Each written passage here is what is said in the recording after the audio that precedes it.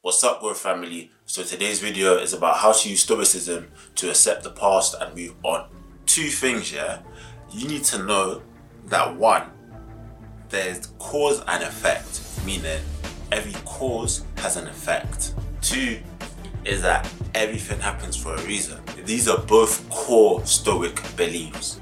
Now, you need to understand that you cannot change the past, but what you do have control over is the future. And when I say the future, I'm talking about your thoughts, your habits, and your emotions. You have to see the past or whatever happened to you as a chain that gets stronger with every bad habit, every negative emotion, every thought that you give it in a negative light.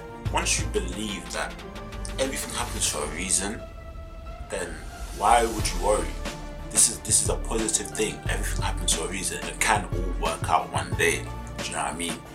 Only if you decide. And when I say you decide, I'm talking about you decide on your thoughts. You decide if you're going to act on your emotions. You decide if you make something a habit or not. You decide. So you understand that, and what you do, you commit to making sure all of your actions, all of your reactions from that event are now positive. And there you have it, guys. That is how you use stoicism to accept the past and to move on. And I will see you guys in a couple seconds when you click one of these few videos.